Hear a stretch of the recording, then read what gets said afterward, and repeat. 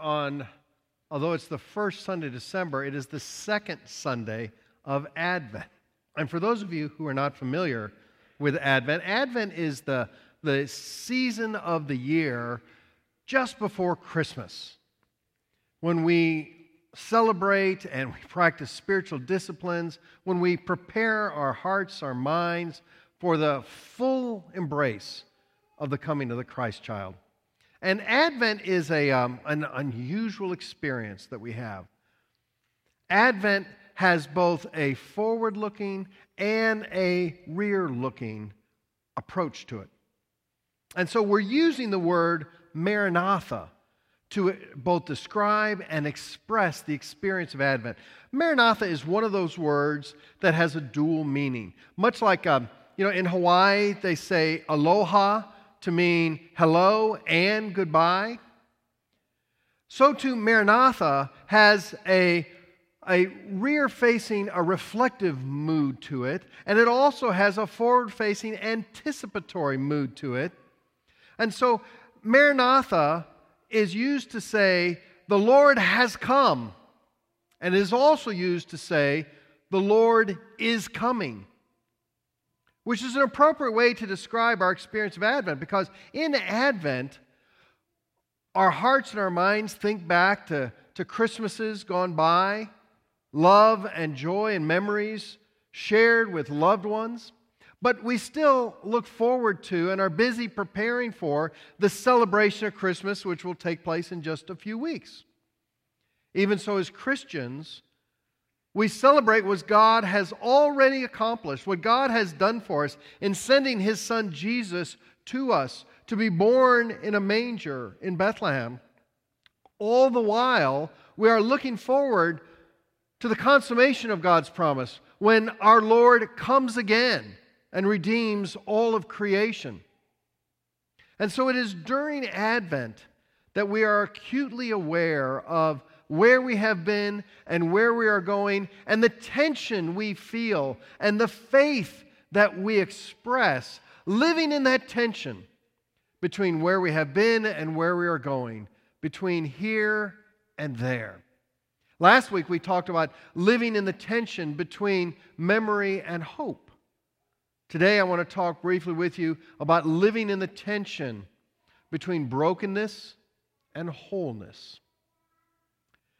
Now our scripture reading today comes again from the Old Testament, this time reading from the prophet Isaiah.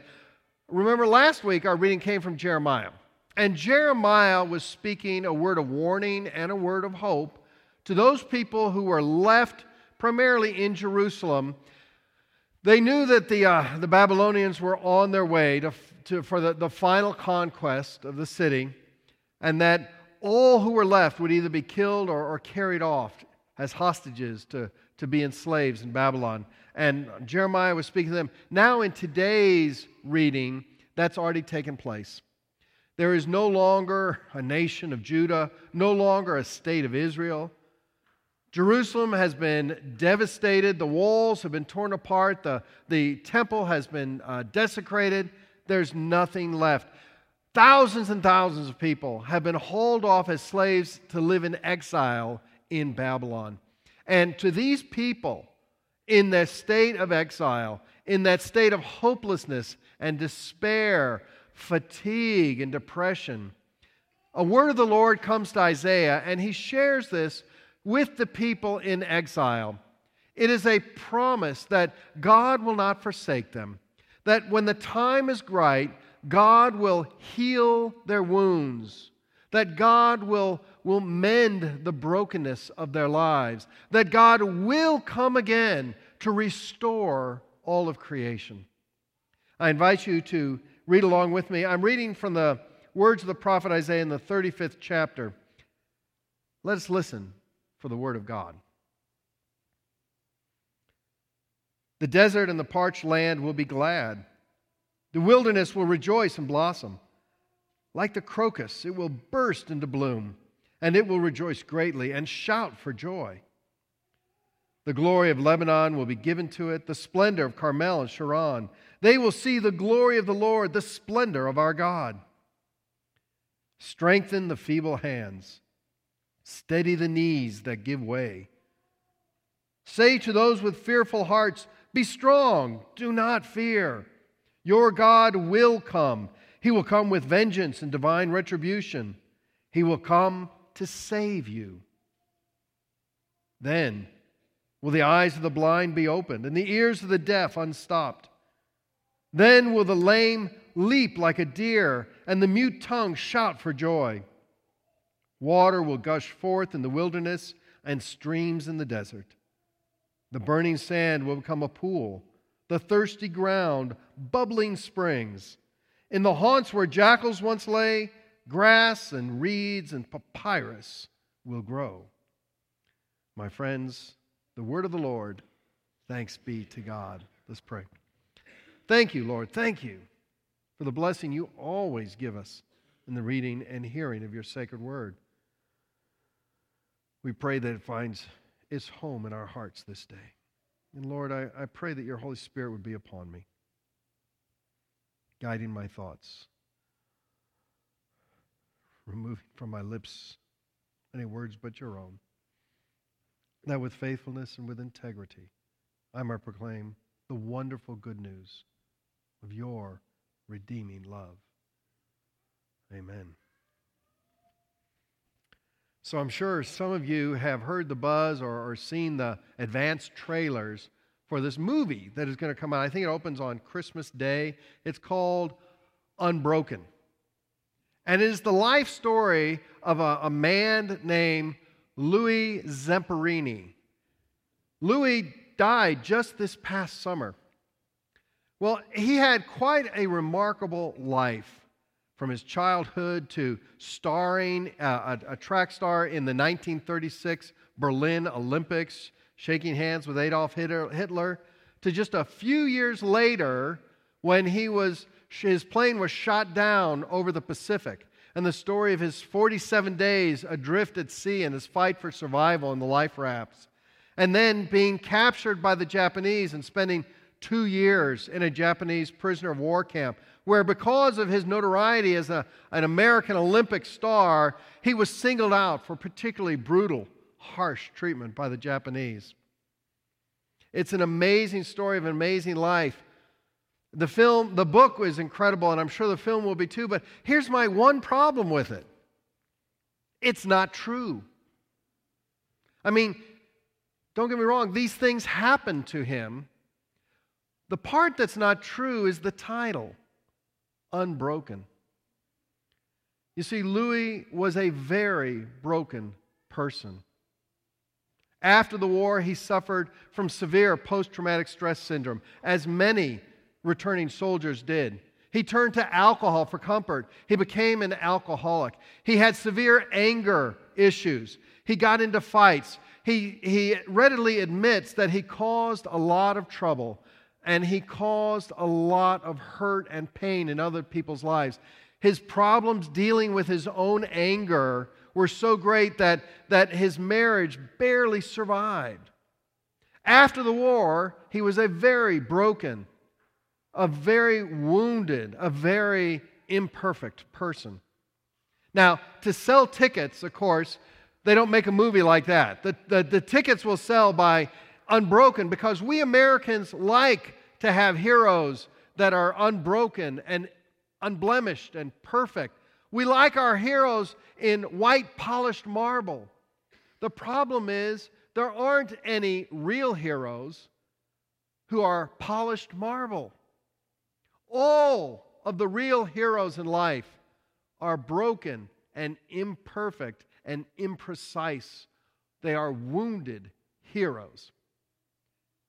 So instead of being unbroken, perhaps the story of his life should be titled, How God Put Me Back Together. Here's the good news.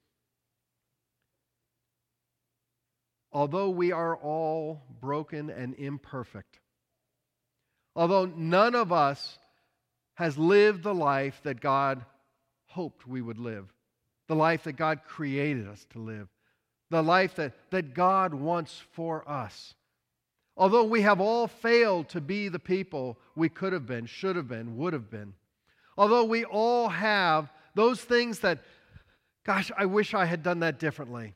Or I wish I had said these words instead of those.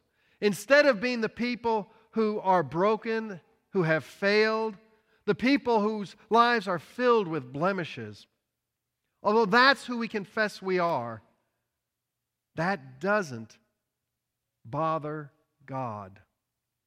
See, God has a way of using broken and imperfect and wounded people. In fact, the Scriptures are filled with examples and stories of God taking less than perfect people and doing amazing things through their less than perfect lives. In the summer of 1874, his name is William Buchanan Eads. William Buchanan Eads rode a circus elephant from Illinois across his newly completed bridge into downtown St. Louis. He rode the elephant across the bridge because elephants at that time were believed to have this innate sense of security. Elephants, it was believed, would not step onto an unsecure structure. And because Eads had built this amazing bridge despite the fact he did not graduate from high school and was not a licensed civil engineer, he felt the need to ride an elephant across the bridge so people would understand the bridge was safe. Well, today, Eads Bridge still stands across the Mississippi River. It is a beautiful monument to architecture, and in fact, over 50 patents were issued to Eads because of his creative new ways of construction and engineering and the devices that he created to make this bridge happen. When it opened in 1874, it was considered a marvel, an engineering, a brilliant piece of engineering and architecture. Today, students, civil engineers around the world still study Eads Bridge and how it was built. Well, despite building this amazing bridge, Eads was not a perfect person. He was a heavy drinker. He had a failed marriage. He cared very little for the men who worked for him. In the building of this bridge, 15 men died and hundreds were severely injured because he did not care about the safety of his men. Whatever it cost, get the bridge done. This is an example, one of literally thousands, of how imperfect people, broken people, do amazing things. That is how God does His best work, with imperfect and broken people. But you see, the thing about God is not just utilitarian. God isn't just about getting things done at whatever cost. God takes the brokenness of our lives, takes our wounds and our failures, our imperfections, takes our sin, and turns it into something beautiful. Now, some of you may be familiar with the Japanese art of, I think I'm pronouncing this right, kintsugi. You got a picture here? Kintsugi is the art of taking broken pottery, broken bowls, mugs, plates, and repairing them using gold. Literally, as if soldering two things together with gold so that what is repaired actually turns out more beautiful than it was before it was broken. And not only is it more beautiful, it is more valuable and it is stronger than it was before it was broken. Friends, this is how God works with our lives. God takes the broken parts of our lives. God takes the damaged parts of who we are, our homes, our relationships, our communities, our broken hearts. God takes that and puts it back together so that our lives become more valuable, more meaningful, and stronger than they ever were before they were broken. That, my friends, is the good news of the gospel.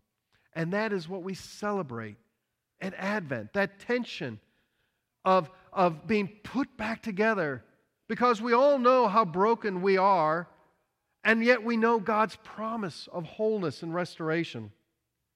We're not who we've been, but we are not who we shall be either.